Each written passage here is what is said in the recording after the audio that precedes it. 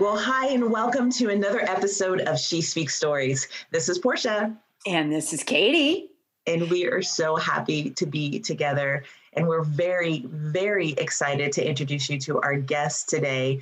Y'all, this is a guest that gets all of the military references that Katie makes.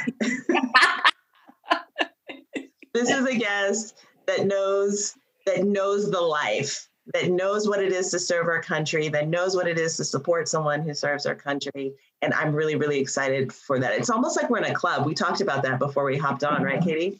Yeah, and it's like we know the lingo, and sometimes we forget. Like last night, I was playing bridge with my brothers and sisters, and we chat while we play and talking about our kids. And I have 3 sons in the military, one in the Air Force, one in the Army, one in the Marine Corps. And so we were talking about John. I said, yeah, he's TAD right now up at the Pentagon and blah, blah, blah. And they got on my case. So like, TAD. Okay. What is TAD? Like, what is that? Temporary assignment of duty, And they were just going on and on about, you think everyone knows your lingo, and they don't, So we know, listeners, that many of you are military wives, but many of you aren't.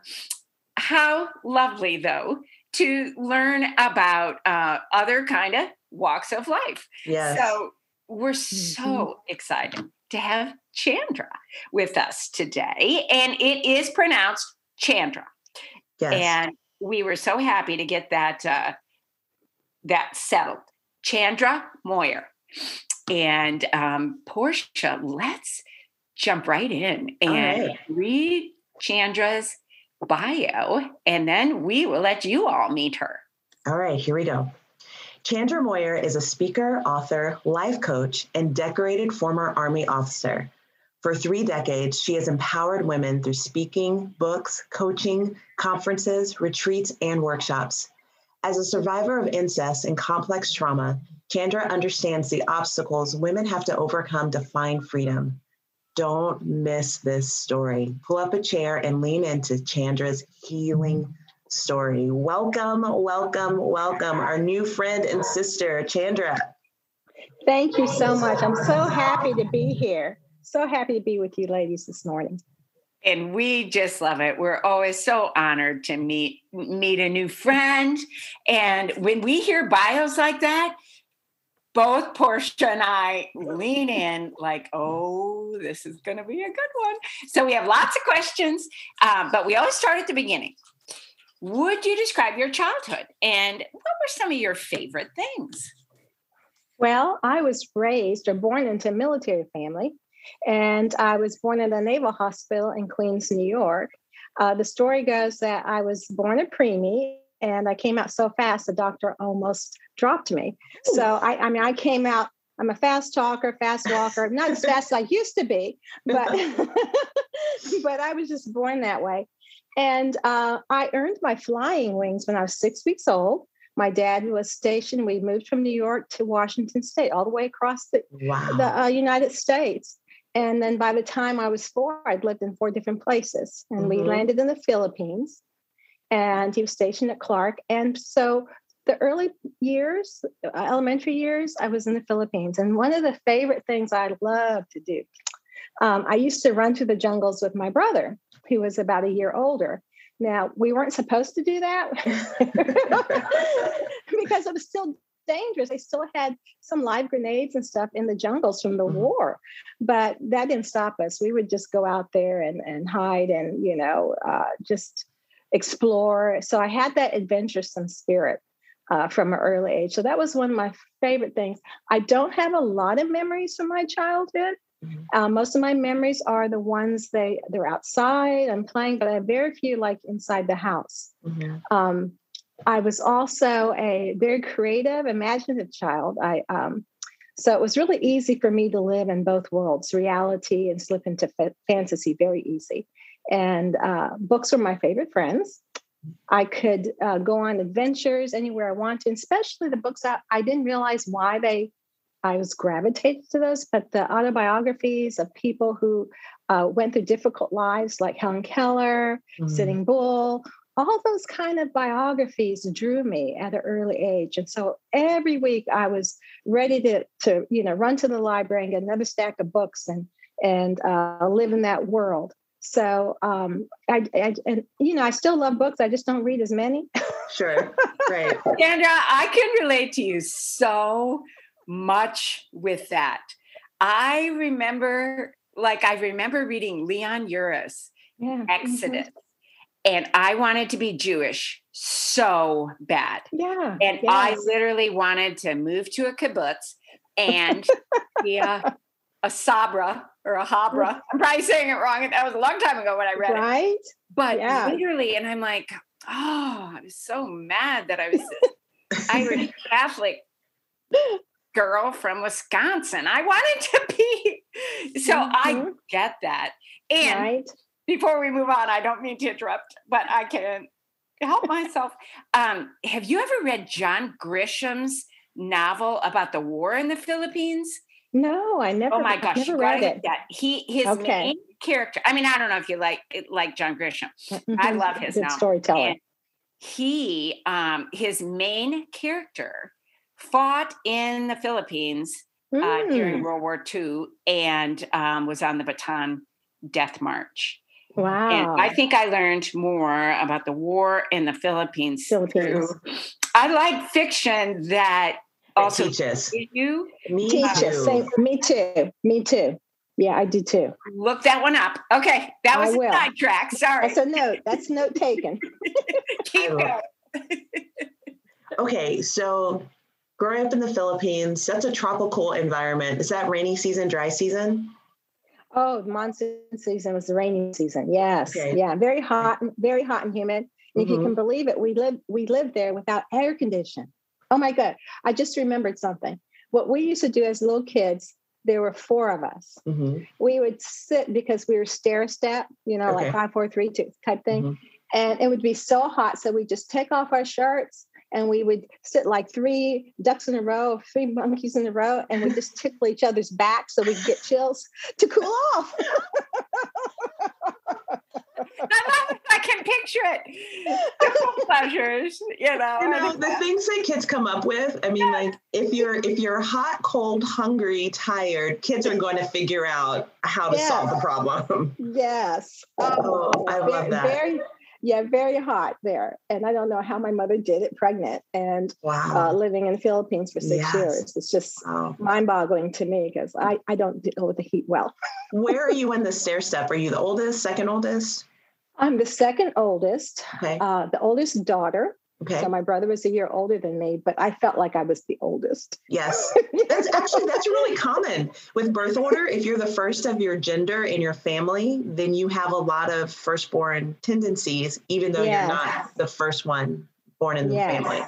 I love that. Yeah. Well, let's fast forward just a little bit in your story to college. It brought a lot of changes. And so if I can just backtrack just a second, right before college, how I ended up there, because, as you well know, raised in the military, I was in the white culture, basically. Okay. And so my senior year, I was always told I was going to college, but I got to my senior year and I found I had no money to go to school. Nothing was discussed in my family. So I'm scrambling around trying to get scholarship money. And my band instructor said, I think I can get you a music scholarship at Norfolk State. And I said, great. He says, I have a couple of students coming back from spring break and they can tell you all about the college. We didn't have what we have today, all the social media, right? So you had that thick book and the guidance counselor to look through.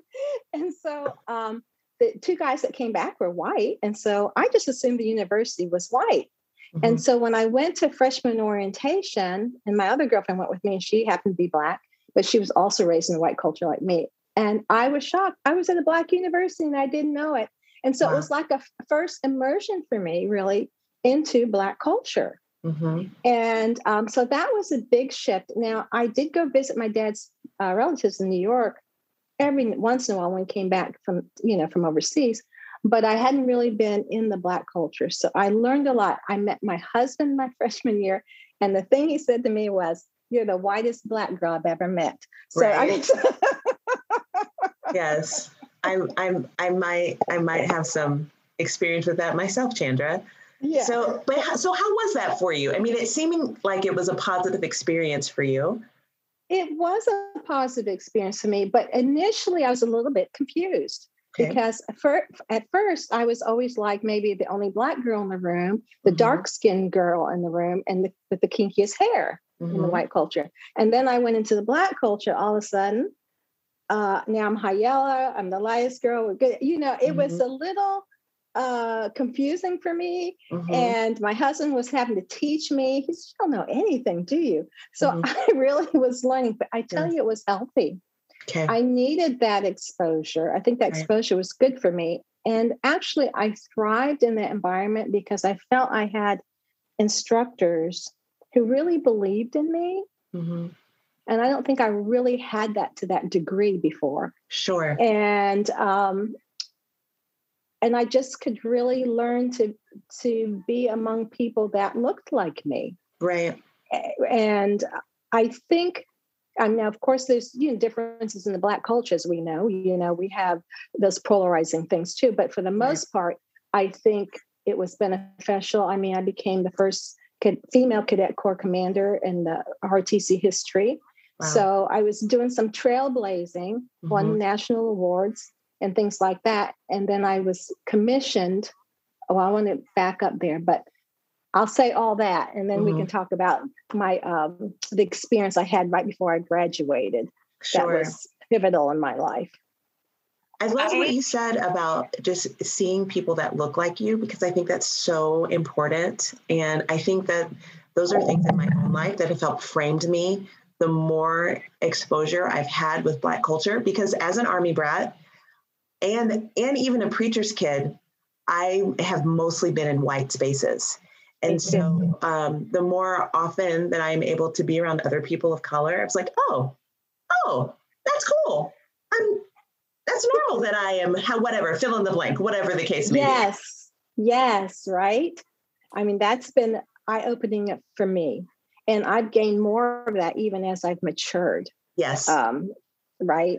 And been able to express certain things. So it's been a neat journey. But you're right. It's when you're the only one of, and I'll be honest with you, how I dealt with it, and I didn't even know I did it consciously.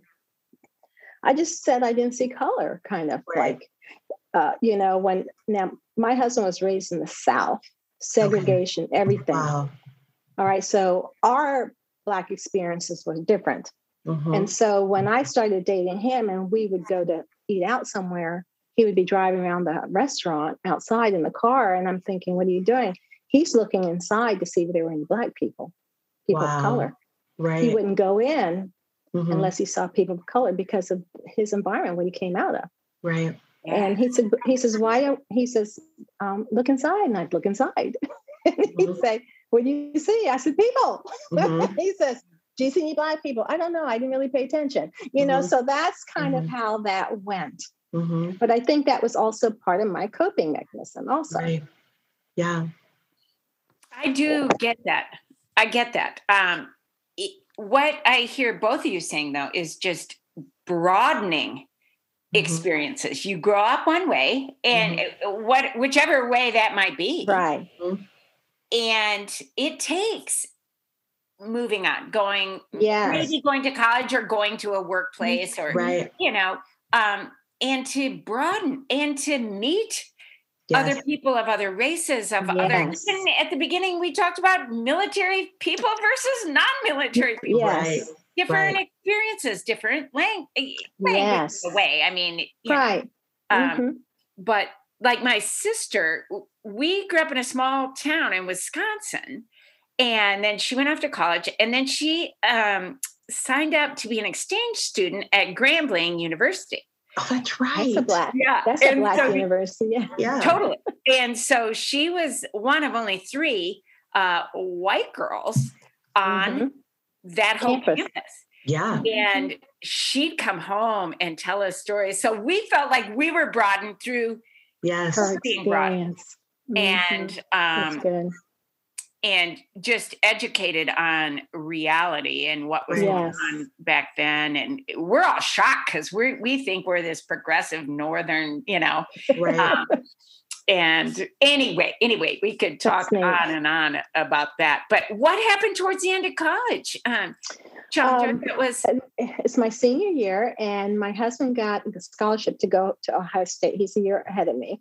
Okay. And he left me his Bible.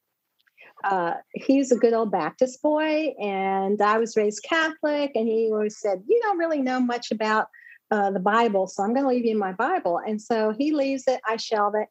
But it was around Easter. I get that. Well, and you couldn't tell me anything because I was Catholic. I was raised, if you're Catholic, you're going to heaven, right? Mm-hmm. So I always believed in Jesus, but he just seemed so far up there. Yeah, whatever. I didn't have that personal relationship. So I have a dream on like the week before spring break. And in the dream, I was standing outside and it was like an earthquake. And I just knew, like, it was a knowing that the time had come. And I began to see masses of people from all nations begin to gather. And I'm looking up into the heavens, and I'm seeing this thundering and lightning, these brilliant billowing clouds. It's like the heavens being opened, and this man begins to descend. Mm. And I knew it was Jesus. Mm-hmm. And as I watched in awe, people began to rise. Mm-hmm. And I didn't rise. And I woke up. Oh. And immediately I grabbed the Bible because it was so real. Yeah. And I grabbed the Bible, and the Bible opens up to Revelations. Mm-hmm. And I began reading that's the first book I read. Way to start. Well, you came out fast. This is you. You said, my friend. Yeah, you're just going to go fast. Let's go. Let's just get to the end, right? So I'm reading the book, and there's that passage about Jesus returning, and all will gather, and every eye will see him. Oh, that freaked me out because I had never heard that. I had never read that. Now, the funny thing is I had a speech instructor who happened to be a Catholic nun at a secular university. Okay. So I went to sister at the convent because, that's all I could hear from was Catholic. I went to sister and I said, I had this dream, what does it mean? It wouldn't leave me, right? And she just looked at me because she was born again. Okay. And she said to me, she says, I believe Jesus is knocking at the door of your heart. Wow. She says, but it's up to you to open the door and allow him to dine with you. Mm-hmm. And I go home. All this happens within a week time. So all this is stirring in me. Someone gave me the book, The Late Great Planet Earth by Hal Lindsey. To this day, I don't even remember who. Yeah. So I'm reading this book with all this going on. And I have another dream. I was like taking a nap. I'm at home now. And, you're at that semi-conscious lucid state. And I felt actually an evil presence come into my room. Wow. And I felt like these hands choking me. And I woke up saying the Lord's Prayer, and it left. And at the end of the book, of Hal Lindsey's book, was a sinner's prayer is what they called it, but actually a prayer to accept Jesus into your heart. Mm-hmm. And so that's what I did. And I had an incredible conversion experience with the Lord. And that began my journey with him and a personal relationship, that encounter. And so, that's how I entered in. That's the language he used for me. I guess that's the way to say it. Sure. He speaks to us uniquely. Well, you said earlier in your story when you were a child that you had a very vivid imagination and that it was very easy for you to be in reality, but also fantasy.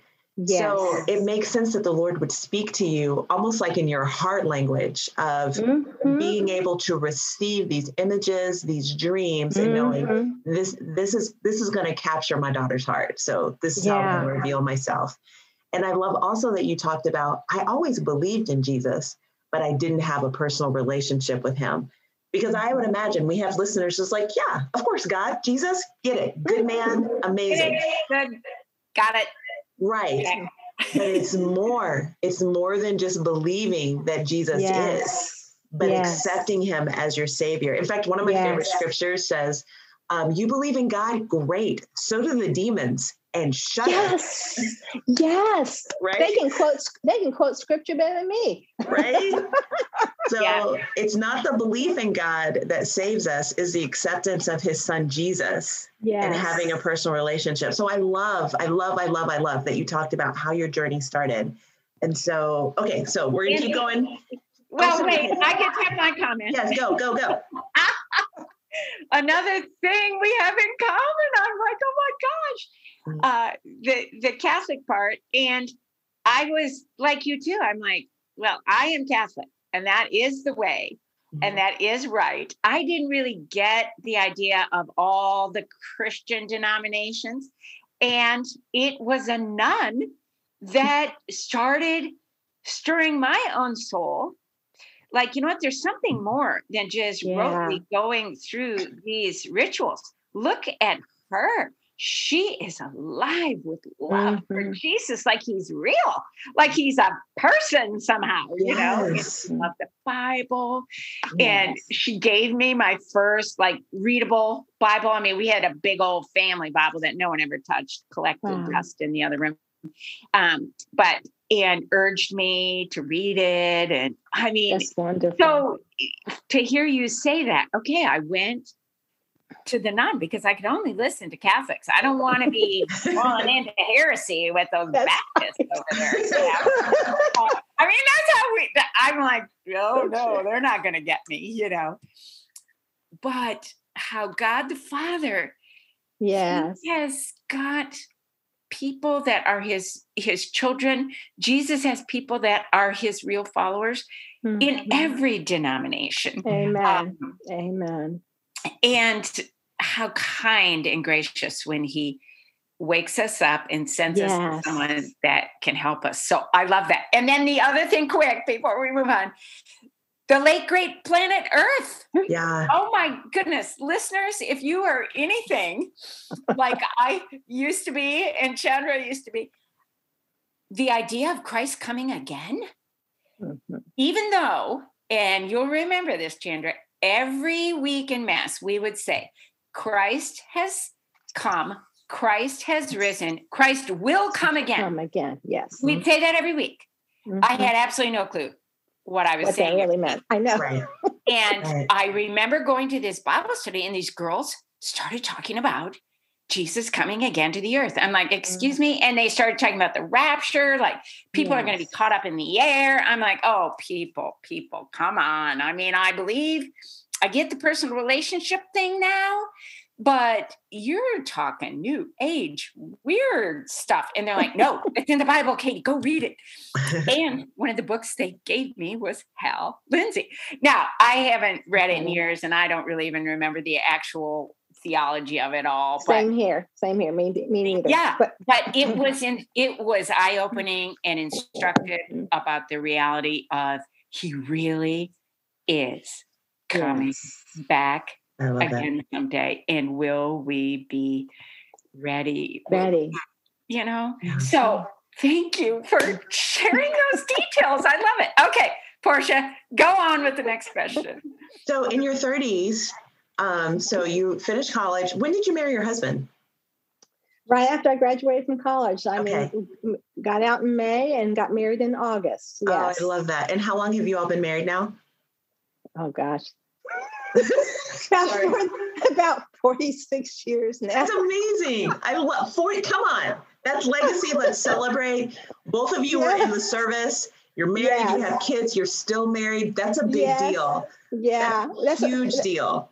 Yeah, we were considered dinosaurs in DC when people met me and I told them how long I'd been married. They looked at me with their mouth dropped open because they didn't know anybody like that. Right. And I said, wow, I didn't realize it was like that out here. Yes. Yeah, there are people that they fight through it and look to the Lord and they stay married. I'm sure it hasn't been easy. No, we've had, but it takes two. I tell people it takes two in the Lord. If one is just willing to do it and the other one skip it, it's just not going to happen. It has to be two people willing to work together. Amen. Amen. So our friends out there where either the husband or the wife isn't willing, that's not on you. That's not saying you're not Right. Yes. trusting the Lord. That's So right. thanks for clarifying that, Chandra. But keep going, Portia. So in your 30s, you had a flashback to when you were younger. What were the circumstances that led up to that? I did. We were stationed at Fort Shafter, Hawaii at the time, living in paradise, right? It's beautiful. We had 2 children. Ashley was probably about 2 at the time. Aaron is 6, 7. And we adopted these children. I had always wanted to adopt. I always thought I was adopted. I felt like I was adopted growing up. I couldn't possibly belong to this family. But anyway, but there was this heart. I always had a heart for adoption. So it presented itself to us in Hawaii. We brought these 2 children in our home out of foster care. We were adoptive parents, did all the adoptive paperwork. It wasn't finalized yet because, it takes a few months. But they'd been in our home for 3 months. The little girl had quite a bit of behavior issues that I knew weren't normal, and I felt she'd been sexually abused. And I brought that up to the social worker. Because I disagreed with the social worker, the children were abruptly removed out of our home. And that trauma of having the children removed from our home was, emotionally shattering to all of us. But what it did for me, it made me feel helpless and hopeless, which were feelings I had as a child, but I didn't remember. Right. Because I had positioned myself at that point. I was a captain in the reserves. I was always a put together person. I was strong. I was overachiever. And then all of a sudden I was fighting to help this little girl. And then literally the abuse of power stripped me of power. That makes sense. Yeah. And that was the trigger. And I had my first flashback. And the way it came, I was just getting ready to take a nap. And all of a sudden, I felt like a little girl. I felt like I was 5 or 6. And I felt this, like a presence come into my room. And I just knew something horrible was going to happen to me. Now, I was in a frozen state when all this was happening. I mean, I literally got paralyzed. And terror, just felt raw terror. And I was just thinking, I couldn't even say Jesus. I was just thinking, Jesus, help me, help me. And when I thawed out, I went downstairs to my husband. I said to him, I think something happened to me as a child, but I can't remember. And I just sobbed and sobbed and sobbed. So that was my first indication something was not right. Yeah. And I began my journey of trying to find out what happened. And I was diagnosed with PTSD a few years later. I was dissociative amnesia. Okay. And because I had absolutely if you had met me back then and asked me about my family, I would have said, I had a happy childhood. I had a perfect family. And so my husband living that, with me, he never saw that. He didn't see the mother I would describe to him wasn't the mother he met.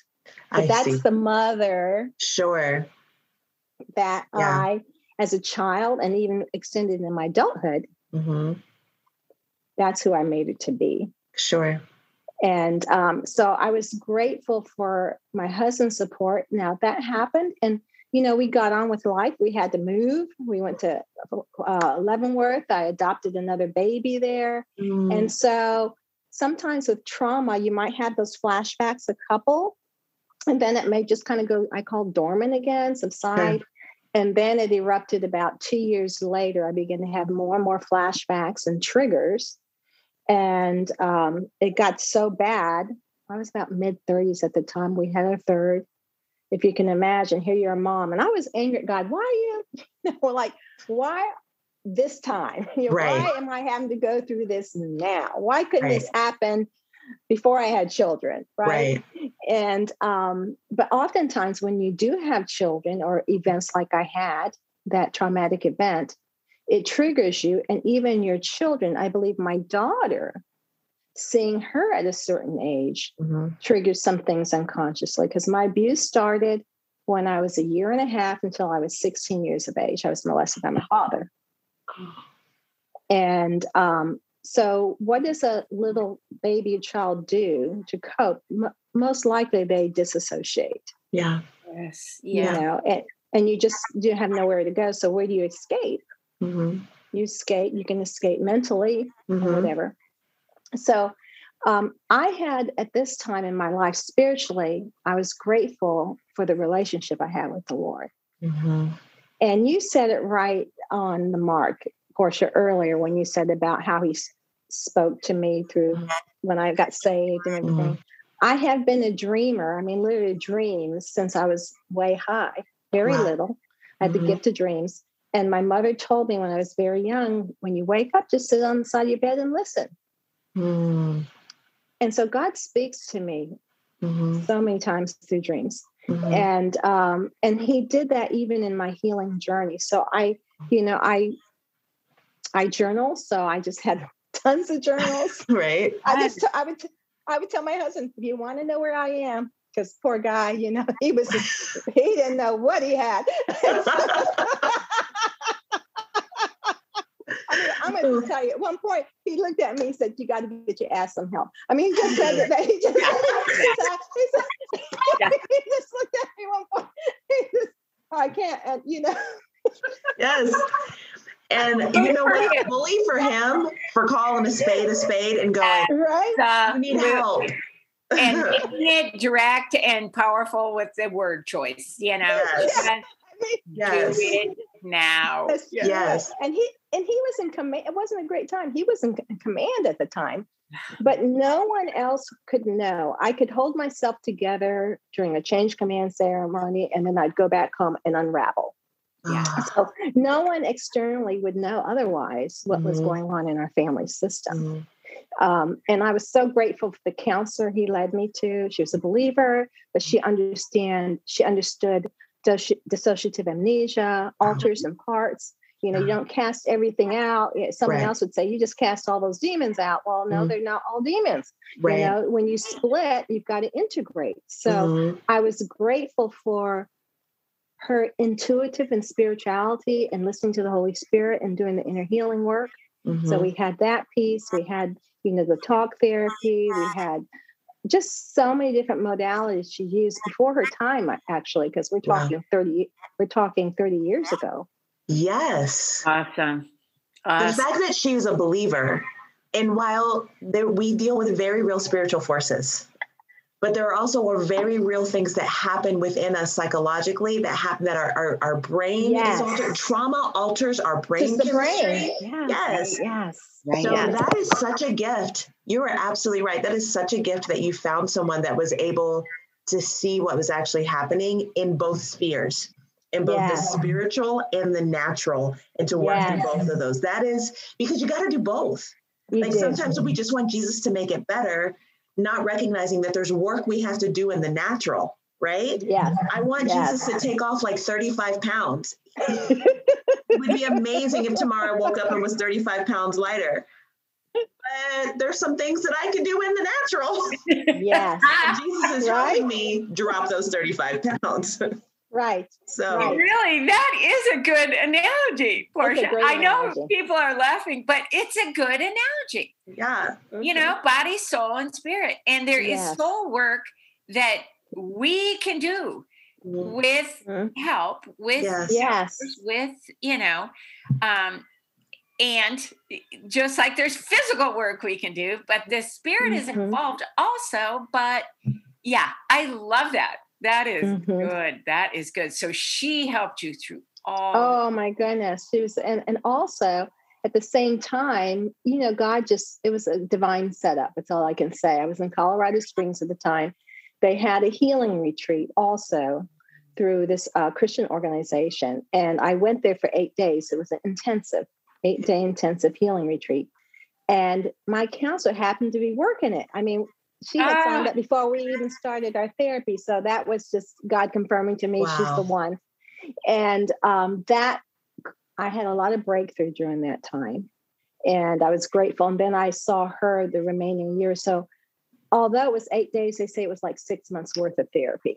Wow. That's how intense it was. And and it was the first time I came out of a place where I felt very vulnerable. I think when you have a lot of trauma, a lot of wounds and hurts, you have all these coping mechanisms to cover up that hurt and that wound. And I tell you, I thank God for them. I mean, that's how we survived. Right. But then it comes to a point as we've matured and we're trying to get healthy, they no longer serve us well. Right.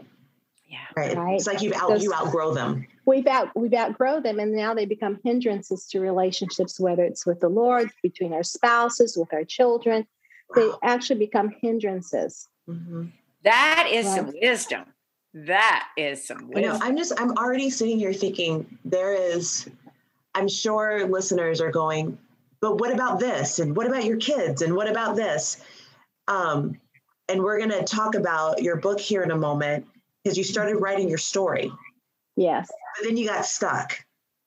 So how did you get unstuck? Because I have started reading your story. So obviously you have finished it, because I'm in the middle of reading it right now. We can read it. You have written it. Great job. Yeah. Well, it's so funny because I felt it was time to write about 3 years ago, and I got a prophetic word. This guy just says, I see 2 books out of you. Have you started writing yet? And it was like, I knew, okay, Lord, it's time to write this book. And my counselor had told me years ago, she told me, I believe the Lord wants you to write your story, write a book. It's going to help many people. And I know she's cheering me on in heaven now. She's probably saying, you finally did it. So I started the memoir, and, just as I just kind of like did a chapter and would write. And I found an editor, and I was stuck. I said, I really just don't know how to do this thing. And she asked me, well, have you thought about writing it in fiction genre? And I was like, no, it never dawned on me. And when she said that, my spirit just kind of bloop, Yeah. And I'm like, that's the way I need to write it. So then she was going through a challenging season in her life. So I had to find another developmental editor. And she was just exceptional. And when she got my manuscript, it was kind of really a mess. And she helped me put that in a fiction structure, because there's no way I could have done it. God has brought me a team to do this. And I tell you, she was ingenious how she did it. And my husband, after he read the first rough draft, and he's read the finished product, and he says, oh my goodness, this is such an amazing story and such a great book. And he learned some things he didn't know. There's some things in my story that I wrote in this book. He didn't read. He's not really a reader. He's auditory. And so he didn't really go through my journals and read my stuff. Sure. But one of the things I want to say with journal writing, it's so therapeutic. Mm-hmm.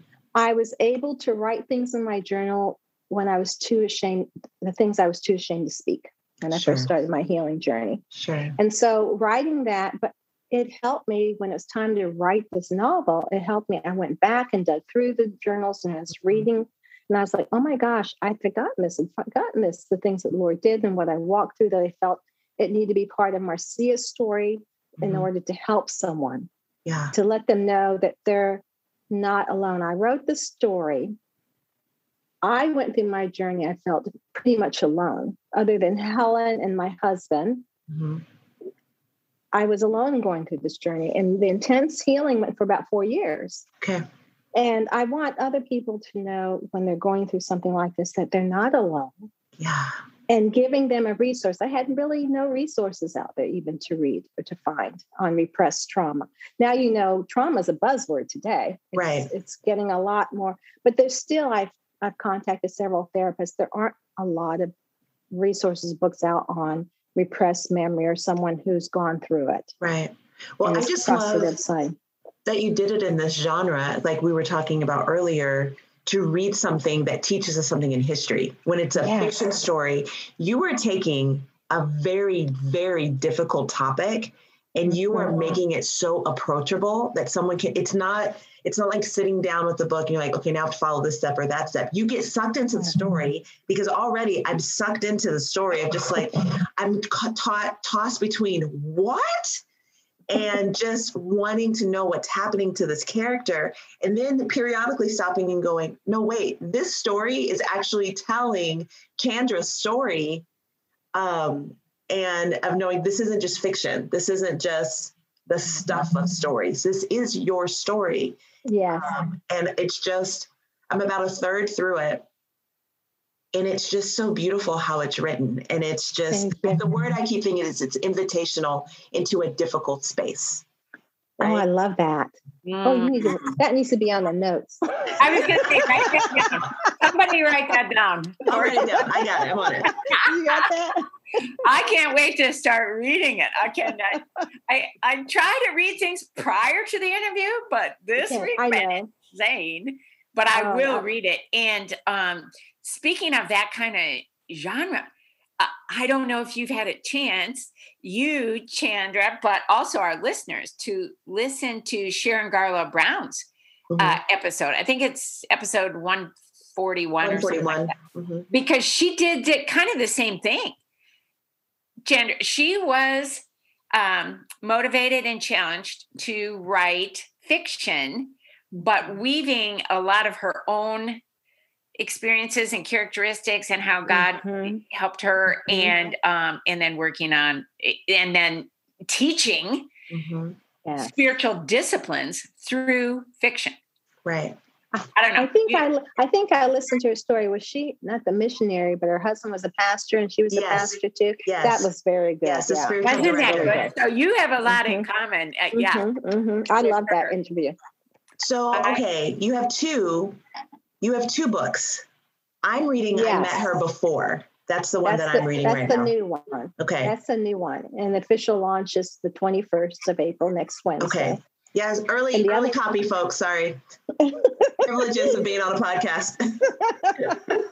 And okay, so since this is not going to be aired, to July, June? When is this going to be aired? I'll look it up. You keep talking. Okay, so whenever this is aired, but I will let you know that I just have my paperback is actually live now, so that can be ordered.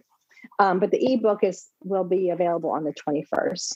So and it's all through Amazon. Can we get it all through Amazon? On Amazon, yes. On Amazon, yes.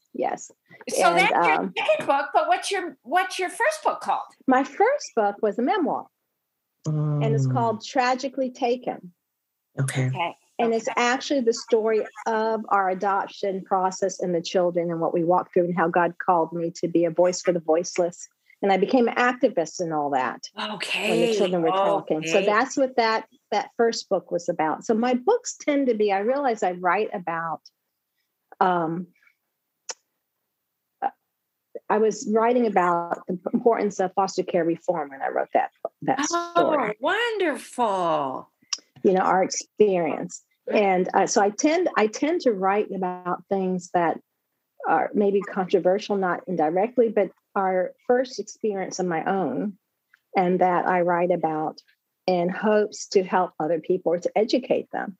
Absolutely. And, or to bring hope and courage and comfort. To bring hope and courage and comfort. And in that book, I have a prayer at the end of the book. That book was really meant, I wasn't as upfront with my walk with the Lord in this book. I Met Her Before. I kind of took people on a journey. You read the beginning, I call the Holy Spirit. And I take them on this journey with Marcia as she grows spiritually also, because I didn't want what I wanted with this book. I wanted to reach people who were seeking also in this book. And so I didn't want to just in your face type. Right. I wanted to, like you said, make it invitational. I love that. There, this is, listeners, you're going to want to get this. You're going to want to read this. First of all, because we did like a 10,000 foot view into your story, Chandra. And so there's so many more layers to this of what God did and how he brought healing and how it impacted your immediate sphere of your family. Yes. And so listeners, for sure, you're going to want to look up Chandra. If she's ever at a conference that is nearby you, you're going to want to go. Because what I see when we're talking to you is you're not talking about something that is still tormenting you. Right. You are speaking from a place of freedom. That doesn't mean I'm not going to be so naive to think that there might not be a twinge on occasion, because that's how it happens. But it is very apparent that you are speaking from a whole, WHOLE place, and not a whole, HOLE place. That's good. That is just testimony to God really can take all all of our history, all of our life. Yes, it makes something beautiful. I don't know how he does it. I don't either, but I really believe nothing is wasted if we give it to him. Yes. Right? That is so good. If we give everything to him, it's amazing what he will do. Right? And how he will. And it's not so much, I tell people, he just loves us so much. Mm-hmm. His love us, and he just delights in us. It's not so much he loves us so we can do something for him. I got delivered from that. Mm-hmm. But it's really more that he loves us. And when we can recognize and encounter that love, it's so transformative. It's transformative. It's not just here in the head, it's in the heart. Yeah. And I have been blessed to encounter quite a few of those things in my life with him. And so that's what I love to give people when I go minister, whatever. The thing that seems to exude from me is his love. Mm-hmm. Yeah. You don't even know how you're speaking our language right now.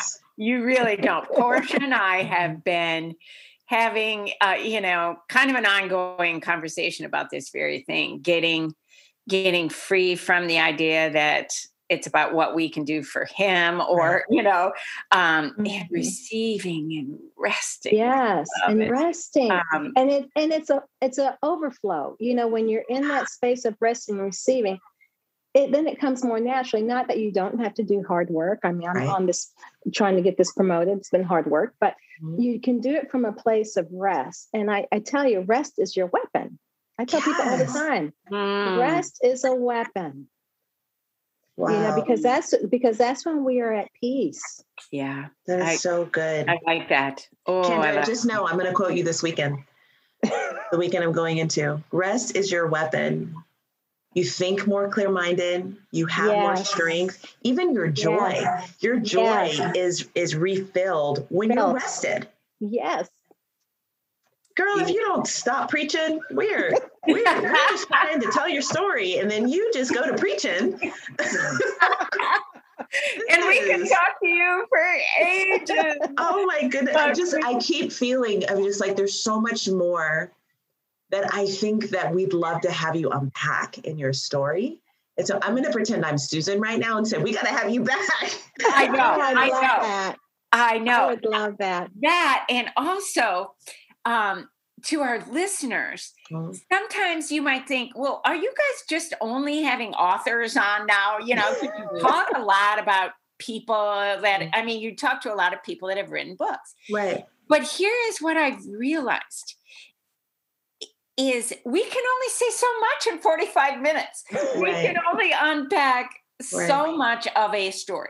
Right. And we honestly, truly believe that stories change lives, that God uses other people's stories to intersect with our own story and teach us something, give us that comfort, that hope, that courage, that spurring on, or whatever it might be. And so I love that we're having authors on here where we give you, like Portia said, the big view, but then you can go out and get the details for yourself. You can immerse your own self at your own pace in our guests' work, whether you're a reader or an audiobook. I like that you're saying you have an audiobook coming, because I know a lot of friends that is their main thing. Yes. And there's nothing wrong with that. It's not superior to read with your eyes versus your ears. It's how you're wired.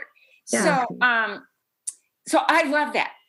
Listeners, get the book and you can go deeper. But before you go, we always ask every guest this last question. If you could only leave us with one thought, one gem, one word of encouragement, what might that be? I love that question. I want to end with a short story if I could. Okay. Because in that is the answer.